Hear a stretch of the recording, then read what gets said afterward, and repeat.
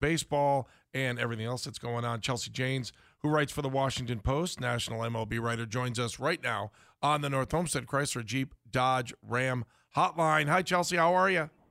I'm doing great. How are you? Good. Hi, Chelsea. You're in Florida now or Arizona? Florida, right? I'm in Florida right now, yes. All right. Have you done the Arizona circuit, or is that in the future?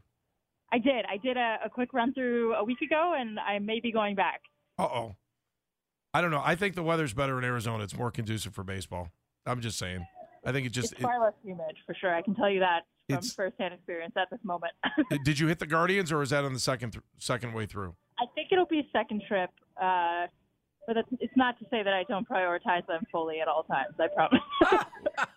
That's okay. It sounds like you're at the ballpark right now. I hear that great band playing in the background.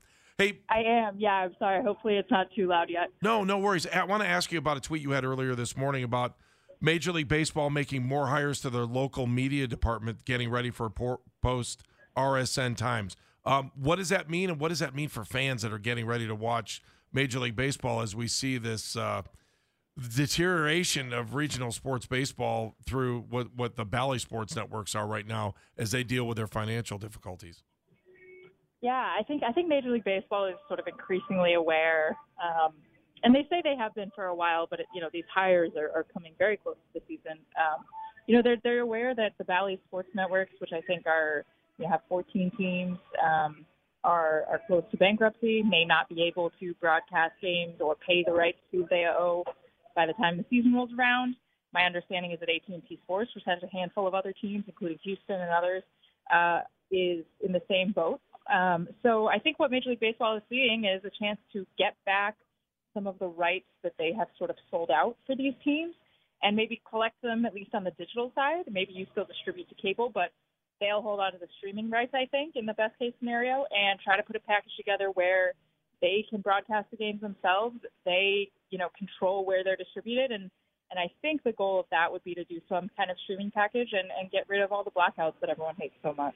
Chelsea, do you think that's a profitable maneuver for Major League Baseball? Obviously, the regional sports network plan isn't going very well right now because of the rights fees or everything. Throw in everything else that's going on.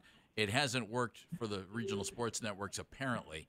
Do you think Major League Baseball can make that sing and make money on it? I think so. I think in the short term, it's going to feel and probably will actually be, a bit of a financial loss on the whole. I mean, the only teams doing really well from their RSNs are Yankees, Red Sox, Dodgers, everybody you'd expect in the big markets. And other than that, I think, a lot of these networks are in trouble. I mean, I didn't even mention, the Mid-Atlantic Sports Network in D.C. and Baltimore is falling apart too. So I think ultimately Major League Baseball probably needed to sort of get a hold of all this and create some sort of easier to access streaming thing where you could get it in local markets, where you wouldn't be worried about blackouts, where they could control the revenue and sort of send it right to teams. But I think it's happening a little bit quicker than they might have wanted, which is going to mean maybe a little bit of financial hurt in the short term. But I think ultimately getting out ahead of this as much as they can, maybe being the first league to put together this kind of streaming package, I think in the long term is going to be something they're really glad they did. So I just kind of put in perspective for fans, because, I mean, we could talk about all the stuff that's going on in the background. What's it going to mean for fans? I think it's going to make things easier. I think there's a lot of people right now who don't have cable. I think, we've seen the struggles for those that do when games get blacked out. And so by and large, I think it's going to make it easier for people to sort of buy what they want, buy access to their local team's games and not have to worry about sort of paying for the cable if they don't use it or whatever. It's just sort of another streaming thing you can opt into. And I think, the way the system was, it really made it difficult for everyone in every market to just say, I want to watch my baseball team and I'm going to do it and I'm going to pay for just that. And so I think it might be a little bit clunky at first, but I think the goal is to really streamline that and say, you want to watch this team, pay this package, go to MLB.com, and there it'll be, which I think for a lot of people is going to be way easier than what they've had to navigate. Chelsea Janes joining us from the Washington Post, national baseball writer. The reaction from folks in Major League Baseball to the pitch clock so far has been what, in your estimation? I think very positive. I think almost universally positive here. Just being around, I think we expected some consternation from the veterans, people that have been around forever, and even that I think has been less than MLB was bracing for. I think everyone sees it in action. It's like, yeah, I mean, it's better. It's a quicker game. There's so much less downtime. I don't know if you've seen people putting the side by sides of at bats from last year with spring training at bats, and you're just like, why did we sit there, and do that? And I know, there's people who say it's too fast and it's changed the game too much. I think that'll go away. I think the game will feel very normal by the time we get to May. But by and large, I think everyone's really happy, and they had high expectations for it. I think they really thought it was going to change the game for the better, and so far they have not, they being executives in MLB and others, I don't think they've been disappointed. Have you heard any of the players just like, I hate this, I can't stand this? Yeah, here and there. But I think, one of the things that you always hear from players is like, just tell us the rules and we'll figure it out. And that's right. What's happening. They might not like it, but they're going to figure it out. And, the story that I tell is when Max Scherzer, who I covered in D.C., he's on the bargaining committee. He sort of knew this was coming, and he was livid last year this time. I mean, he just could not believe that this was on the table, totally against the pitch clock. Couldn't believe Major League Baseball was going to, shove this down their throats, as he said.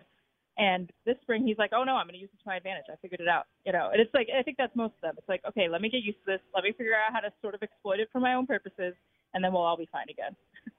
Who do you think has an advantage, if anybody does? Is it the pitcher, like Scherzer figuring things out, or is it the hitter? So I haven't seen how this is borne out yet. But in my opinion, I think there are going to be a lot of hitters who have to adjust more than the pitchers do. I think the in-between pitch routines of especially some of the really proven guys, Machado, Harper, Votto, you can go down the list. They're really well established, and they have made millions of dollars doing them. And to say all of a sudden, no, you don't have time to do that, get back in the box, I think that's going to take a little bit of adjustment and give them a little bit less time to mentally prepare.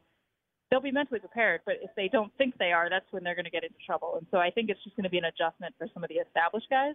But even so far, we really haven't seen anybody have a big issue, and everybody seems to be hitting the ball fine. So if that is a problem and the pitchers find ways to sort of play mind games, great. But, again, I think it'll sort of be a neutral thing by midsummer. Yeah, I think one of the things that we've talked about here, and we hope that it's beneficial to the Guardians, is if you've got a team that isn't necessarily a home run bashing team, although Josh Bell did a nice job the other day, but if you have a team that's built with the need for speed and bigger bases and regulations about how many times you can throw over to a base, you would think that the Guardians might be one of those teams that can benefit from these rule changes and have maybe already planned for this in the future by the way they've built their roster. Can you see it that way, or do you see an advantage for teams that don't always have to hit the home run to get a win, that maybe, back to small ball baseball might be a good thing for teams to take advantage of some of these rule changes?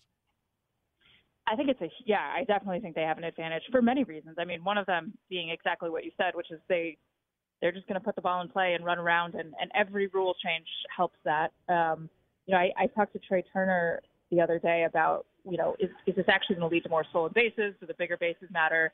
Does the pickoff thing matter? And he said, one thing it does is it just reduces wear and tear. Your guys on the Guardians who are sort of aggressive base runners aren't going to be diving back as much. They're going to sort of have, just like a little more bounce in their step, which is something I hadn't thought of. So in many ways, I think it benefits teams that play aggressively.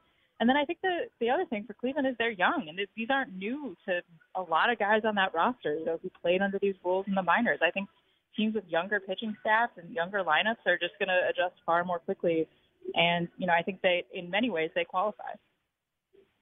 Chelsea, I've hit up a bunch of folks with this thought, and I keep looking, and I can't wait to see what happens. Does some manager do something really screwy and come up with a different kind of shift? Or do they just all say, okay, well, fine, we'll just keep our guys where they're supposed to be? 100% somebody's going to do something weird. And I'd put a lot of money on it being like Buck Showalter or somebody like that. But somebody's going to do something weird and try to be too smart, and maybe they'll be right. But I too have been waiting to see somebody do something very strange, and it's got to be a roster with guys that buy in and a manager that is known to kind of tinker. So I don't think it'll be that common, but it's going to happen. If that's baseball. It's just bending the rules and trying to kind of figure everything out for your advantage. What do you think it's most likely to be? moving outfielders completely out of their predetermined spot, or what?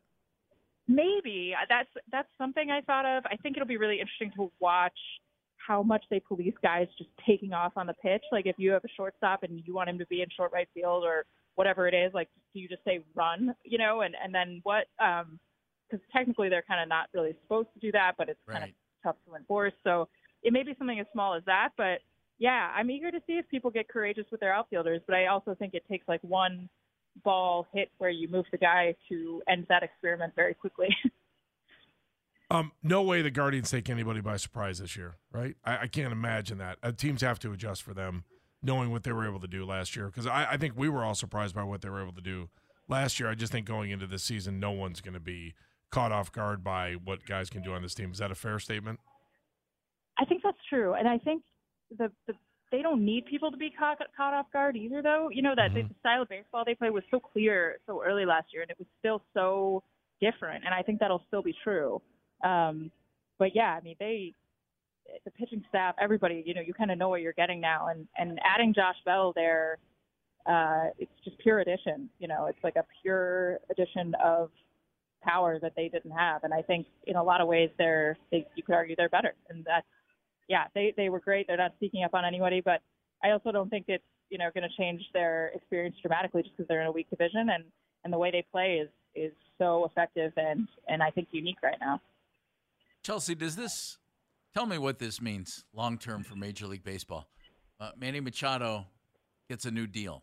All right, he had a deal, able to get out of it, gets a new deal, 11 years, $350 million, and it expires when he turns 41. What does all that mean for Major League Baseball? To me, it just seems like an absolute nightmare financially. But then again, can it be if these teams are handing out these contracts? I don't know. Like I think we always expect that these, especially the last year or so, the deals you've seen, you look at them, especially the Padres, and say, this can't be sustained. Like this is a lot of money. Right. You're stuck. And I think one thing I've heard, the last 2 weeks that surprised me is people being like, nah, it's a pretty reasonable deal. Like they're still tradable. I'm like, they're tradable. Like, but I think at this price point, if you look at the money, like it's not crazy average annual value for a superstar. It's kind of the running rate. I think people look at those deals, especially in the big markets, and think, okay, I mean, that's the going rate now. And you obviously have to bet on the right guy. I think giving $300 to Trey Turner, for example, is a really safe bet because that's a guy is going to be interested for all 11 years. Is Manny Machado? I don't know. He sometimes has, kind of lapsed in that way. But I think, that's always been true. You've got to bet on the right guys. I think that the consensus among teams that can spend is like those are not contracts that are going to ruin them. And that's kind of crazy to think about. Sure is. Chelsea, awesome stuff. Always appreciate talking to you. Hopefully we talk to you soon in the near future. Thanks, Chelsea. Thank you, Chelsea. Yeah, thanks for having me. All right, Chelsea Janes from the Washington Post. She joined us on the North Homestead Chrysler Jeep Dodge Ram hotline.